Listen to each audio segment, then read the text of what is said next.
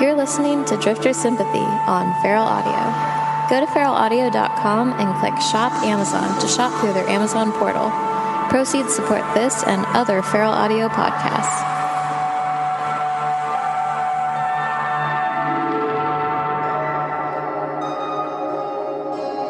Blue Velvet was on TV the other night, and like a lot of people, I forgot that the film was set in Lumberton, North Carolina.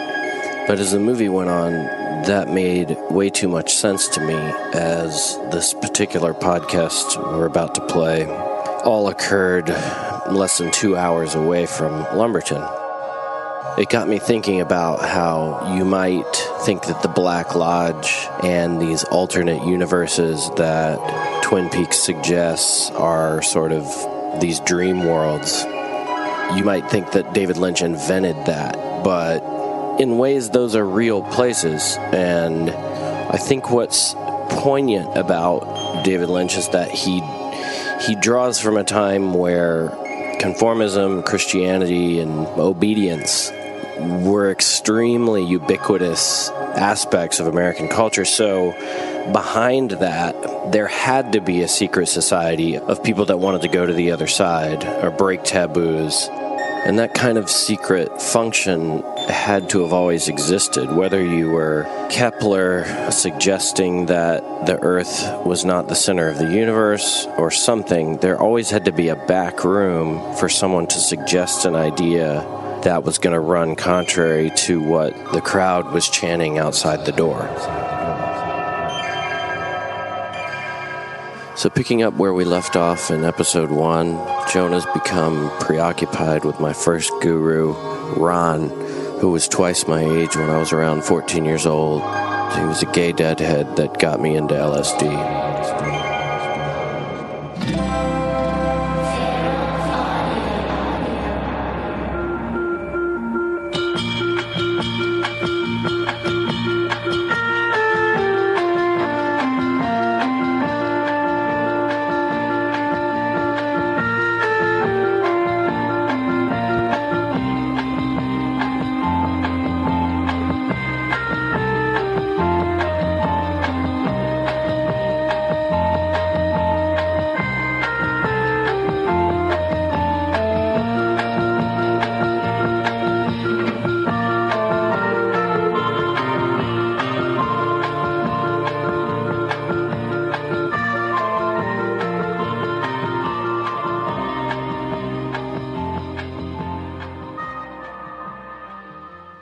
I love the part where you're talking about, was it Rick?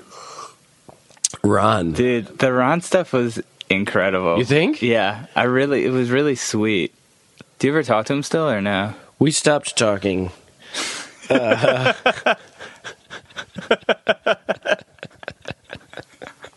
Wait, why is that so funny? Just the way you said it was so loaded.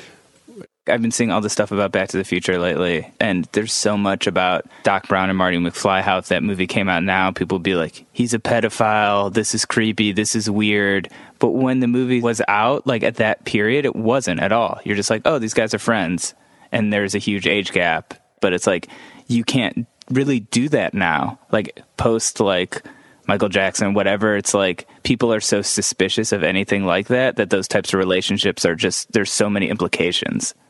I guess you have the internet now too, where it's like when we were kind of growing up, it's like you had to like seek this stuff out or find someone older or an older brother or someone to show you, hey, check this out, go to this. Now I guess you can sort of figure all that stuff out on your own, so you don't really need that.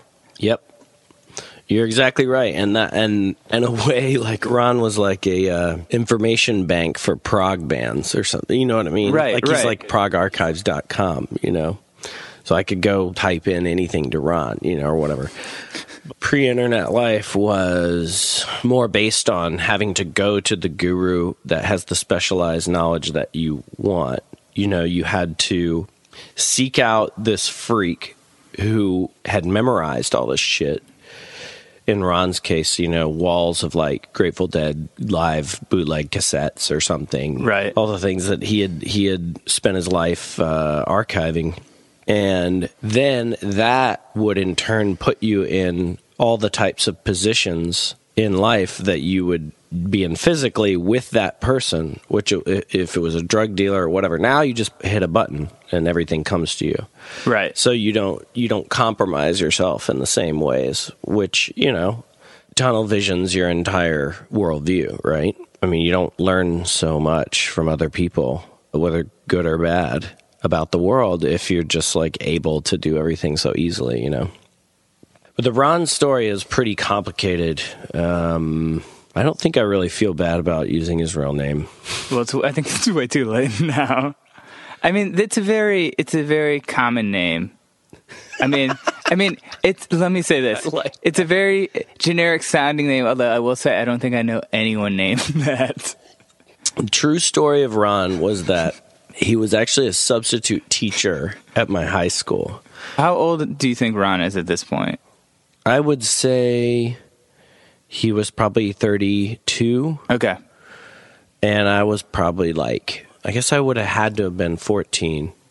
He had this reputation of being like the cool guy around school, and then he got fired. Substitute teaching is apparently like one of the worst jobs besides coal mining. And so this was a very small town, and he was basically a sage in our tiny little environment. So after he got fired from the high school that I went to, he got me a job at the local family restaurant, and I couldn't be trusted with anything but washing dishes, which I'm sure I was not good at. And my two partners were Tree and Marie, both severely mentally disabled. Tree was about like a 7-foot tall old black man that wore wraparound massive black shades at all times and was wildly loaded on some sort of night train at all times, but incredibly positive to work with, to wash dishes with, and he called me Amy.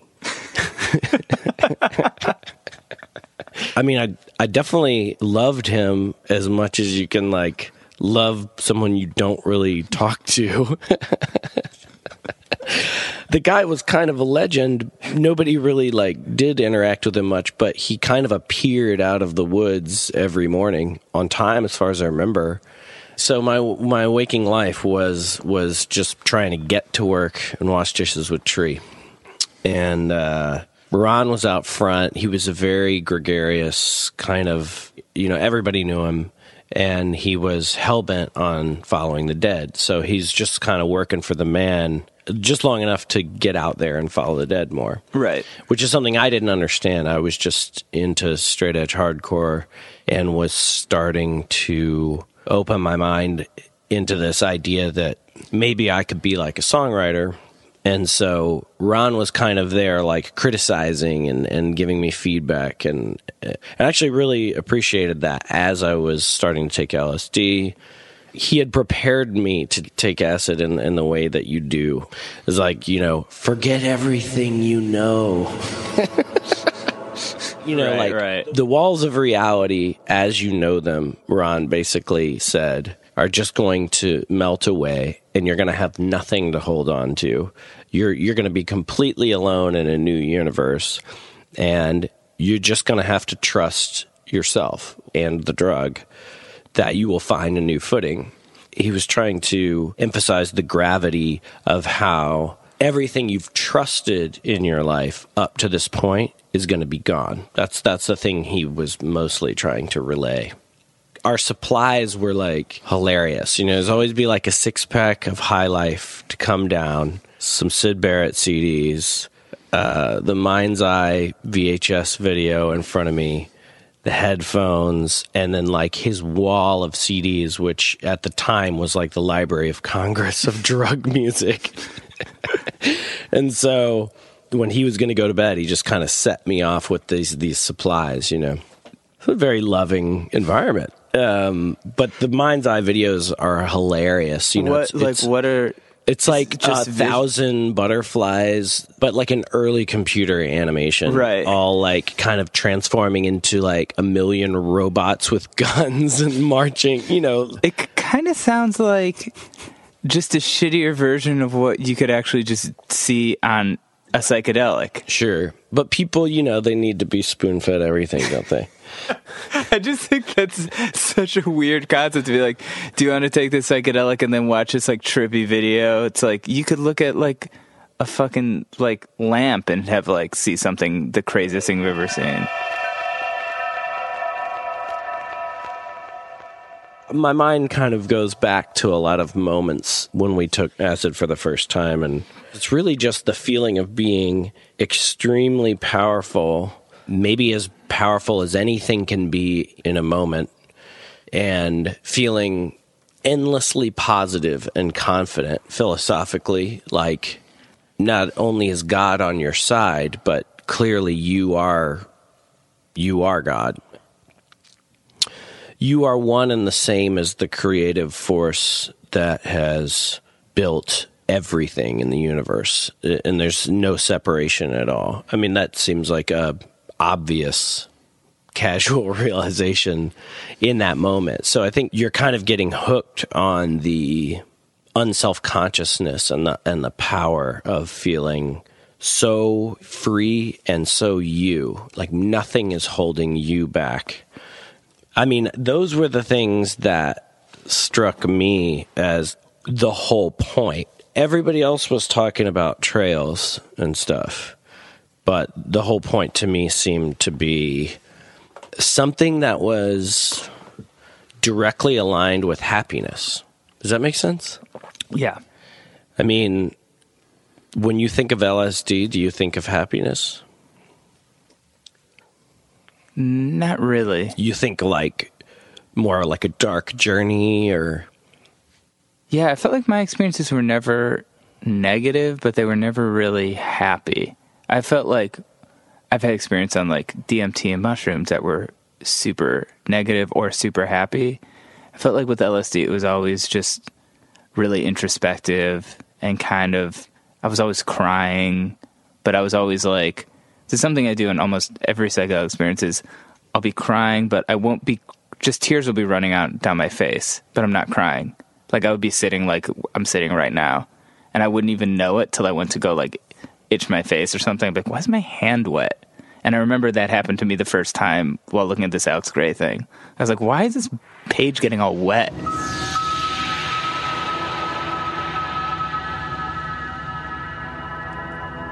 As we headed towards 1995, which was the year that I took off before college, I was becoming a little bit more of a mess because I don't think I was able to adhere to the basic focus that I had brought into the drug experience. Like I slipped like everybody generally does, you know. Everybody knows the guy that smokes pot, your buddy that smokes pot, that like thinks he's some sort of religious character, and he's just a guy that sits on the couch. Right. So how often were you sort of tripping at this point? Getting high was a daily thing, and then maybe we were basically Rastafarians. And then tripping was like more of like a weekend kind of thing, you know, where you could get away from everybody and obviously not have to worry about having to be at work on time. This would be 1994-ish. I had been running around with new kinds of characters. I suppose they were like types of kids that I maybe wouldn't have hung out with before. In other words, drug dealers, some of which were incredibly insecure people that just wanted to be liked and wanted to live some sort of dream as a different person. So as a drug dealer, they became important to other kids. And you could feel that those people were deeply fucked up and needed something from another person, and maybe being their dealer somehow made them feel loved or something. Something really kind of gross about that moment of your life. You're basically consorting with people that you would never emotionally invest yourself in.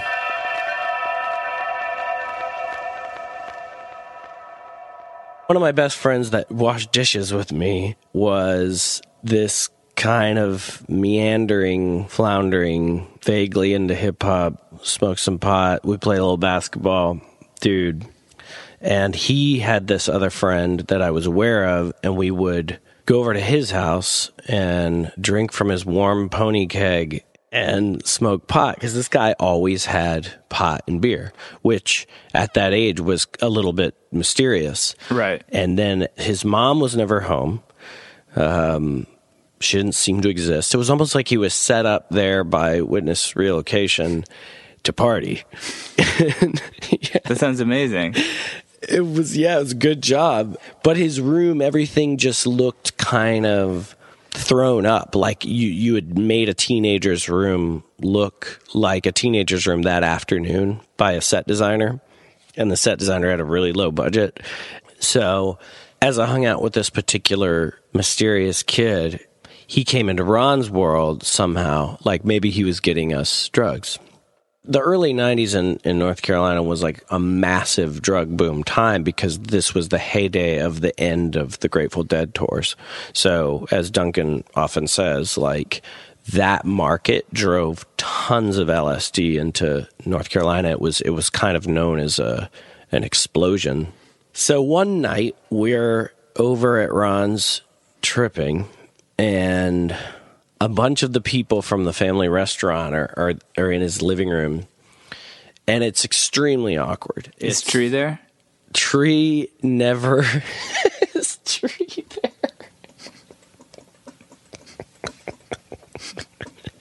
That's amazing. Is Tree there? I think Tree only ever came to like one Christmas party. I don't think he really made it out. By the time the sun went down, he was probably crashed. But I remember I walked in, and one of the waiters was awkwardly trying to learn how to use a bong, and it was like one of those really strange, it seemed staged. When you're tripping, everything seems staged anyway. Like nobody seems to be doing anything for like a really literal motive. It's like they may be setting something up. And so this kid walked in, and he seems very determined and wants me to leave with him, leave Ron's living room to go pick up our other best friend. And I don't understand why I should leave. I just got to Ron's. I'm happy to be like in a kind of safe place. I'm pretty much peaking. He's like, no, we've got to go get Aaron. We've got to go get our friend. We have to have him. And I'm like, well, why can't he just come over here? I don't know why I have to do anything ever. And so, I remember him like picking up an old rotary phone, which was normal at the time. Yeah. And I remember him dialing a number and having a frenzied, like, quick phone call with somebody. I rejected his advances, like, a few times until finally I was just like, I just want you to stop talking to me. Right. So I'll go with you. So I decide to go into his car. I slide into his car, and the door itself seems lubricated. Like I slip into the car.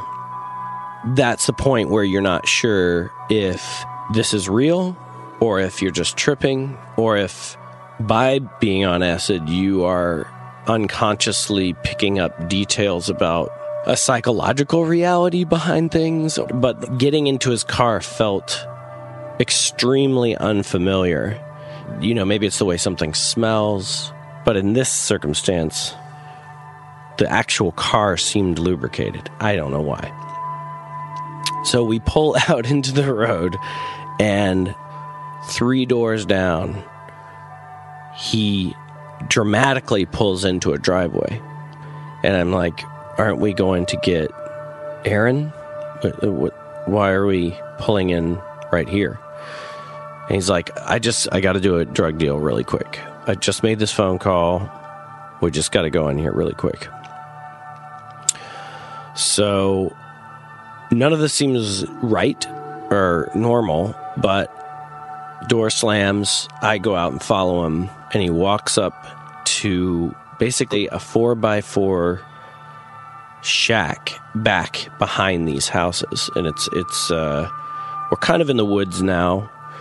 It looks like an apartment out in the middle of nothing, and it has a chipboard door that like could easily be beaten through, and he immediately starts banging on it so that the door is almost like falling through its hinges.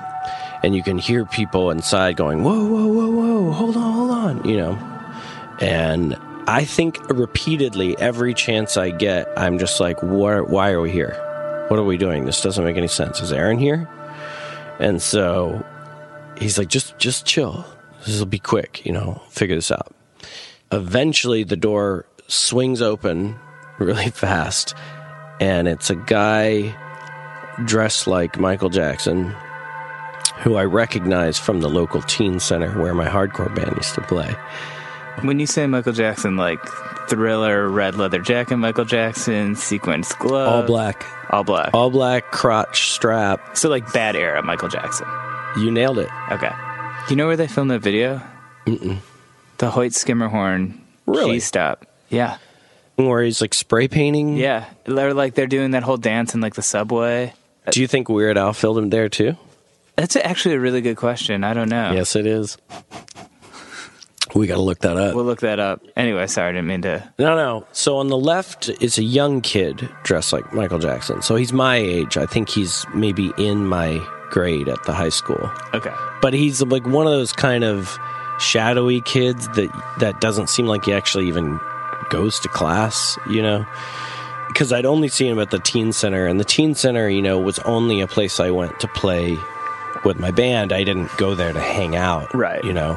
But yeah, so I recognized him from the teen center, which now makes me think there was probably a lot more seedy shit going on than I ever would have known.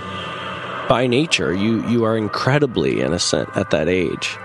Like, even though I'm on acid or whatever, I really don't know shit about the world that I've accidentally found myself in.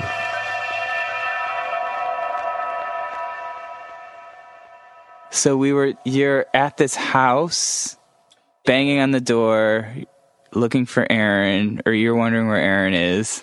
You're tripping. Yeah, the characters are Michael Jackson, the kid who has led me there, who has always seemed kind of like he's in witness relocation. Right. And Aaron, who's missing in action, we can't find him. And so he's banging on the chipboard door. The door swings open of this 4x4 shack in the woods, and it's Michael Jackson on the left, and on the right is a kind of middle-aged white drifter that sticks out his hand and says, "Hey, nice to meet you. I'm Gary."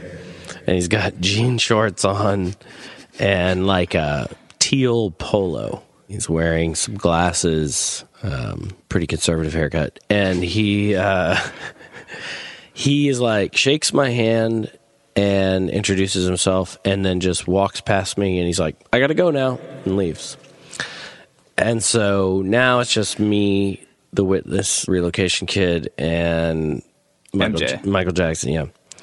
And they immediately start kind of bumping into each other, like they're trying to whisper something, like, "This is how it's going to go down, blah, blah, blah." And I'm thoroughly confused. I can't perceive why I'm here, how I've gotten here. This seems like it would be confusing even if you weren't on acid.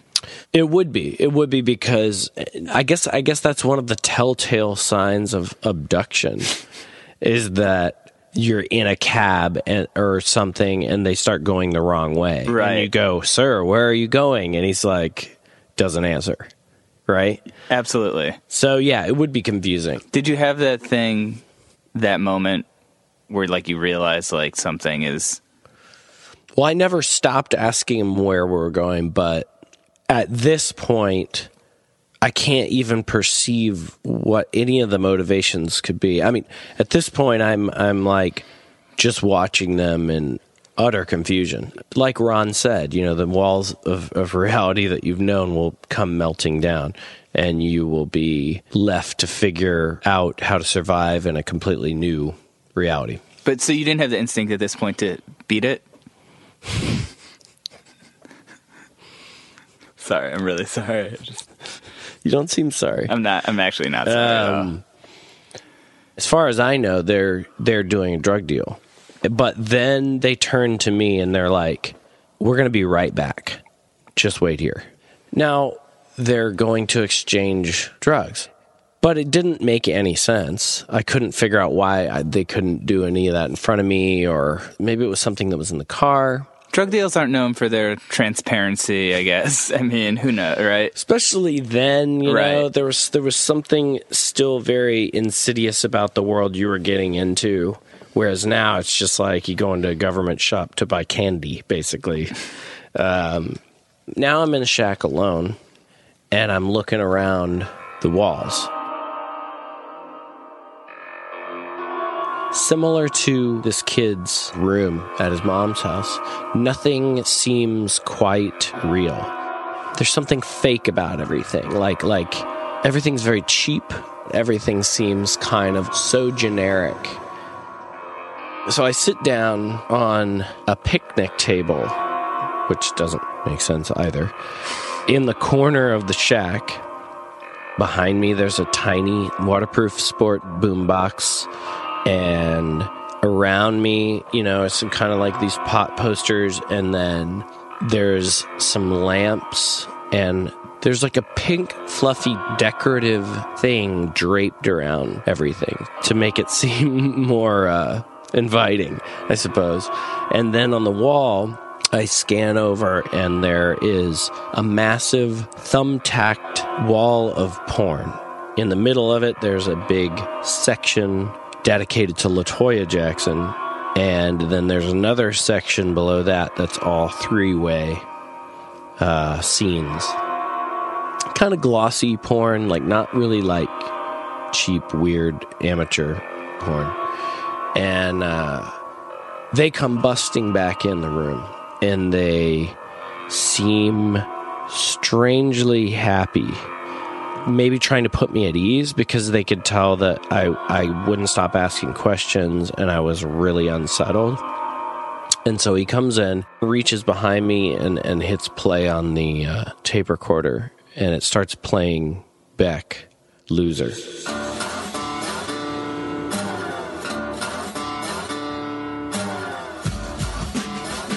I'd never seen him act this way, but he starts kind of dancing around and looking at the porn on the wall and focusing in on the three-way area and saying out loud, three-way.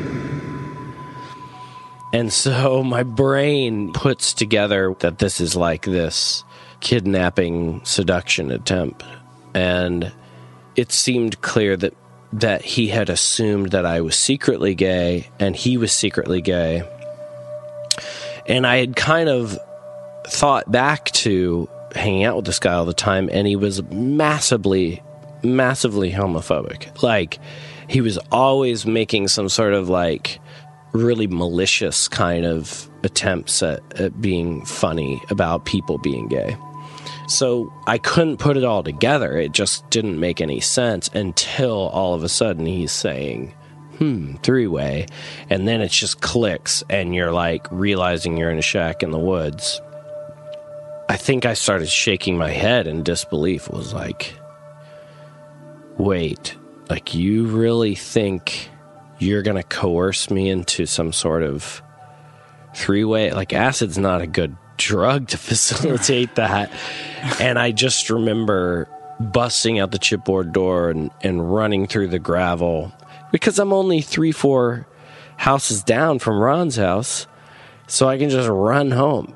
Oh, I didn't realize you were so close. Well, that was what was so weird. Is but you drove there? Yeah, I have no idea whose place this was. I mean, I assume it was Michael Jackson's. But, like, yeah, it just happened to be, like, 4 doors down.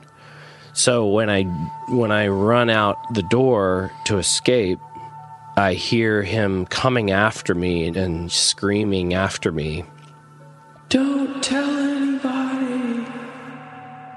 I think maybe he just got really, really worried really fast. So I run back, and I assume I just told everybody the whole story. It was like the first thing I did was tell everybody. That being said, I didn't run around and tell the whole town because it was a small town. I probably told Ron and a friend on the couch back at Ron's house. And the couple kids that were my friends that I tried to tell, I remember them not believing me. thinking that was a really fucked up thing for me to say or something. Like, in that David Lynch way, you know, in a small town, like, people don't really believe that there's any greater intrigue going on, but the people that are part of any sort of underworld are sort of like a select few or a little secret society. I seem to remember trying to tell someone about it once, and they told me that that kid was on heroin and got in some sort of trouble that had something to do with child porn. I remember one night being really high, driving home around like 5 a.m, and seeing him out by the side of the highway, sort of in the woods. My headlights like flashed on him, and he was alone walking through the woods, gripping his hands and just sort of clenching them, and his eyes rolled back in his head, wandering out in the middle of nowhere. It's just the last time I ever saw him was my headlights hit him, and he looked like he'd succumbed to some sort of heroin existence.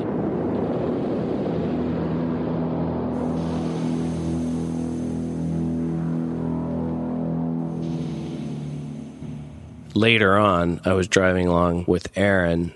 I remember a really silent moment in the car. Aaron turned to me and he said, you know, there are some things that I feel really guilty about.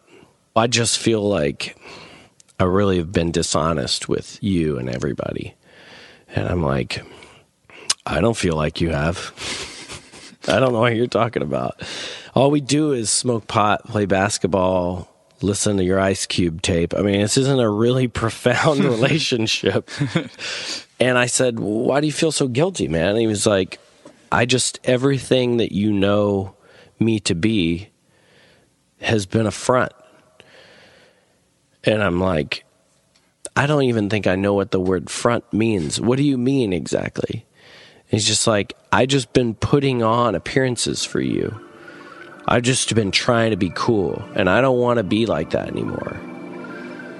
You know, when you're 16, you're like, I was almost as confused as I was in the shack, you know? I was just like, I think I know what you mean on some technical level, but maybe I was honest with myself to a fault, so I didn't really understand what it meant to really lie to other people on the level that he had been doing. He never even cleared up exactly what he meant. All he was trying to ultimately tell me was that the person I knew him to be is not him, and that everything I know him to be is something he'd invented for me because he thought that I would like that person. And it left me with a totally eerie feeling about everyone all the time. But B, it just kind of like, why would anyone do that? It made me realize that maybe underneath there are levels of self-loathing that are actively guiding everybody's development of their persona that had never even occurred to me before, you know? But it left me with this kind of dis-ease about everybody all the time, you know? Don't you sort of feel like everyone's doing that all the time, but maybe to a lesser extent? Like, I feel like you're always kind of presenting the version of your personality that you think the other person will sort of... Like, I'm different talking to you than I am talking to my grandma. Well, I think there's levels of it that are entirely unconscious, and I think there are levels of it that are conscious. That's why I was so confused, is because I didn't admit to any conscious levels of doing that. And I don't think I've really ever had much time to deceive people on purpose. It's a lot. Yeah, it's a lot of work. Yeah.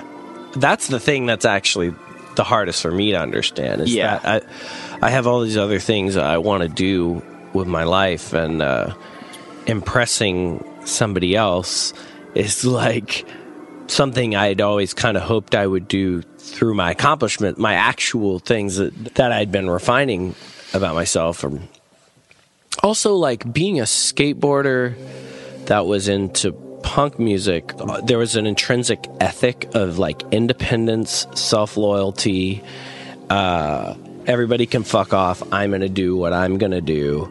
So if you're rooted, if your early life is rooted in, like, things like punk attitude and skateboarding, things like that, And I'm talking about in the heyday of the puritanical ghetto beliefs. It's not like, oh, that looks cool, I kind of want to do that, or anything like that. It's like, this is what I am, get the fuck out of my life. You know what I mean? Being molded in that atmosphere gives you this whole sarcastic slant towards the world. And so, as this kid is telling me, oh, I've been putting up this front, although I'm like 15, 16 or whatever, and I acknowledge that what he's saying to me is like this moment of intense honesty, but I mean, I'm kind of thinking it's a little bit pathetic at the same time. I'm just sort of like, what the fuck are you going to gain from all these idiots around us because you like walk with a little like gangster limp and put your hat to the side and like have an Ice Cube tape? Like, what? That doesn't... What grand moral transgression have you committed? Like, I just didn't really get it. But I understand that at night when he would lie in bed and stare at the ceiling, I understand that he hated himself, ultimately, I guess is what he was trying to say. Or he felt that he wasn't special, interesting, and worthy of, like, maybe worthy of our relationship or something. I mean, that's kind of a weird thing to think about, because I wasn't really trying to get to some grand religious truth through the time we spent together. I was trying to play basketball and get high or whatever. So, it wasn't exactly like I expected much of him. But it really threw me and left me with the desire to have more people be ruthlessly honest like that all the time in life. And as maybe the facade of like high school kind of melts away, and you see the prom queen turn into a heroin addict, and you see like the prom king kill himself, which are, you know, those things happened in my high school. As those things happen, you start to kind of wonder why people aren't just ruthlessly honest all the time. Because not only would everything be way more interesting, but everything would be so much more gratifying. Like, you would actually relate to other people so much deeper. I mean, it'd be almost like everybody being like Neil Young or something, you know, like being like, you ask them a simple question and they literally tell you exactly how they feel ruthlessly, you know. Maybe that would create a very inefficient world. But to me, I would have more affection for people because I would really, I wouldn't have to reach through a wall of alienness. I would be able to see the value in their struggle every day, all the time. You know, I would be able to humanize everything. I guess I've never really imagined a universe like that. But that kid saying that to me just made me confused and wonder why anybody tries to deceive other people. I mean, why don't you think it just rests entirely in self-loathing? Yeah, I mean, it's probably like there's like a level of insecurity there too, where it's like maybe, you know, you think if you sort of show your true self, you'll get rejected.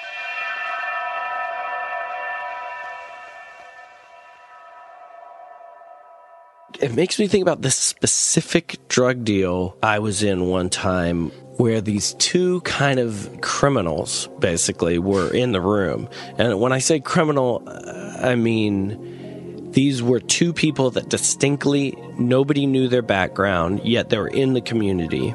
You interact with them on a regular basis, but you never know anything about them. They didn't go to your high school. Everybody else in the room is like clearly on the grid and kind of a vaguely law-abiding. But these two guys, they're kind of the kids that have a shadowy origin. They got into some sort of like pissing contest. And I remember one of the kids interrupting the other one and just going, "You're just a bag of lines, man." And I remember thinking, like, what the fuck is going on?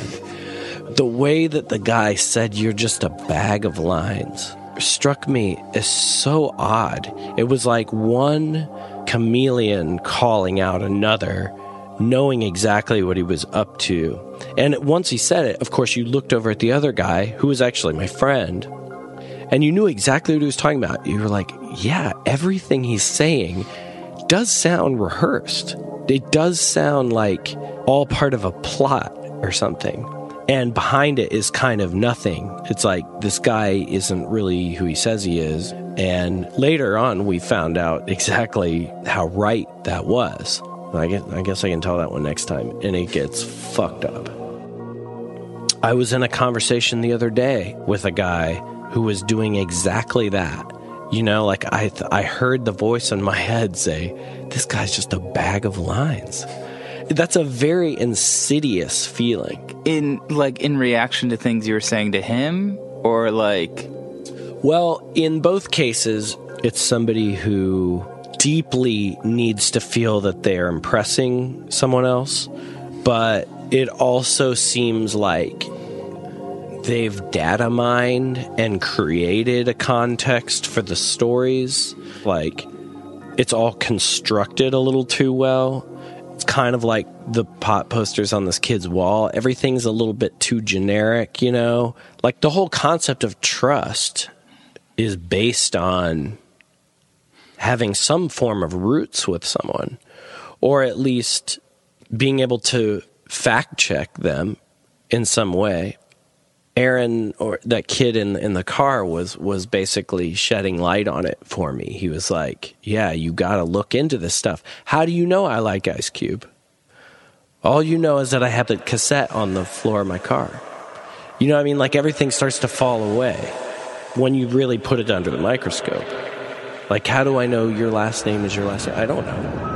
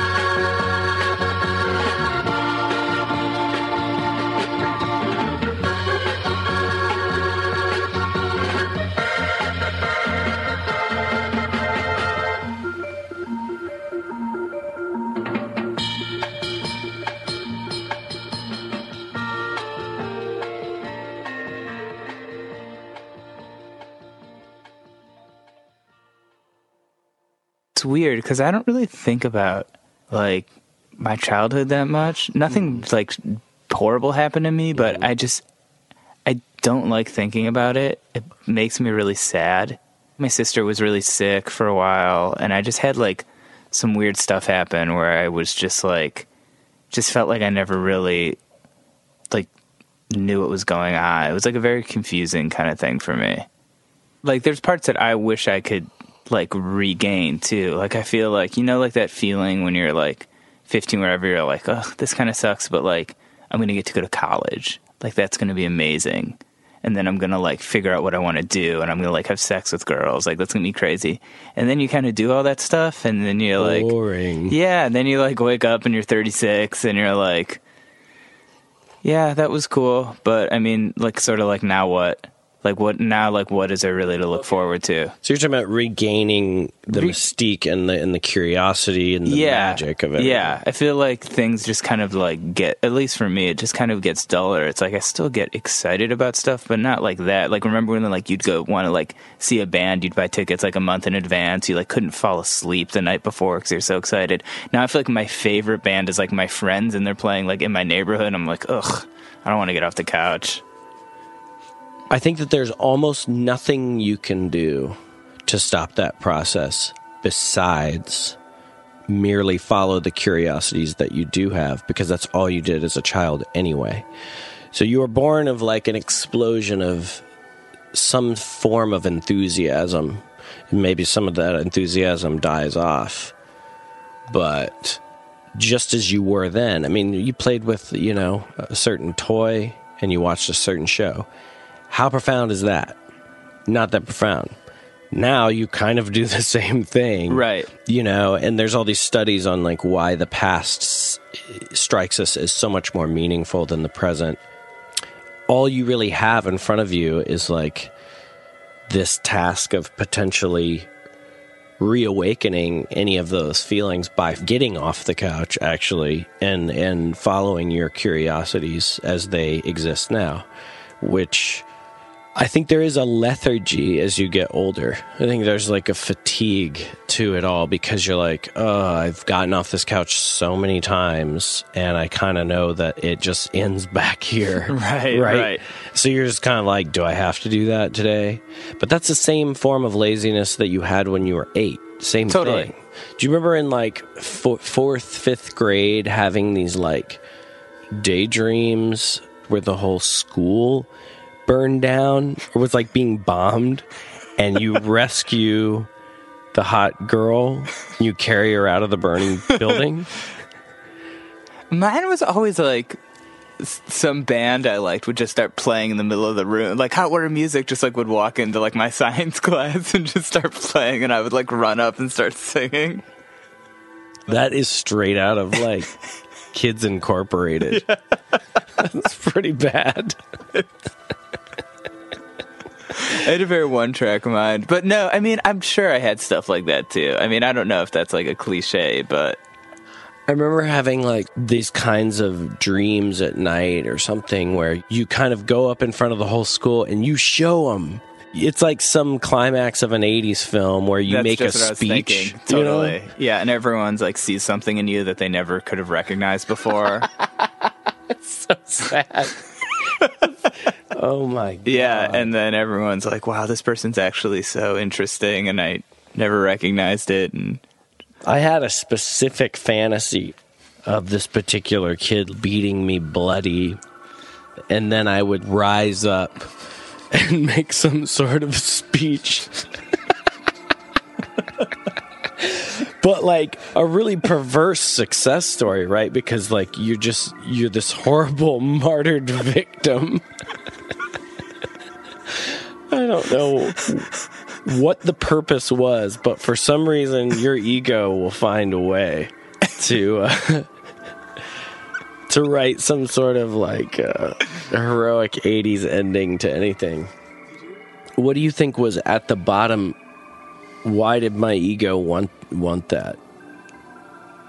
Maybe it's an underdog story. It's an underdog story. I mean, I think there is like a certain like satisfaction in that kind of martyrdom, and sort of you're the one who's suffering sort of quietly, and then sort of being recognized, like being rewarded for that sort of thing that seems like is so alone and so singular to you. Well, that's the thing about those daydreams, is that you're like, you want to be the star, you know, of the show. You're dreaming that the world will at some point, gather around you and all unanimously applaud. Even if that did happen, then they're going to stop, and then they're going to go off and do the things they need to go do. But like, there's no point at which this stuff will ever happen. You'll never be the star. But like, you basically systematically keeping satisfaction at bay, you keeping the resolution of the story from happening, it's part of the entire system of staying curious and keeping mystique alive to some degree. It's a different kind of mystique as you grow older, but like, you have to not be satisfied to keep trying. So it's part of a system of how the world keeps you working, keeps you moving, is that like, you can't really have what you want. If you have what you want, then that would be the true death of mystique, basically. That would be the true death of your curiosity. I think on one hand, you're partially analyzing or maybe over-analyzing a relatively healthy part of how the brain grows as it evolves and wants to find something new to be curious about.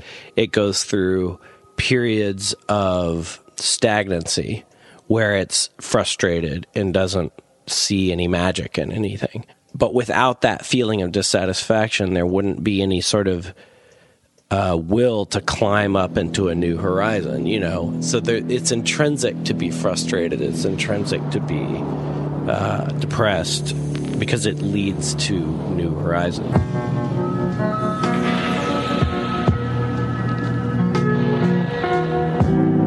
When I got time on my side, there's nothing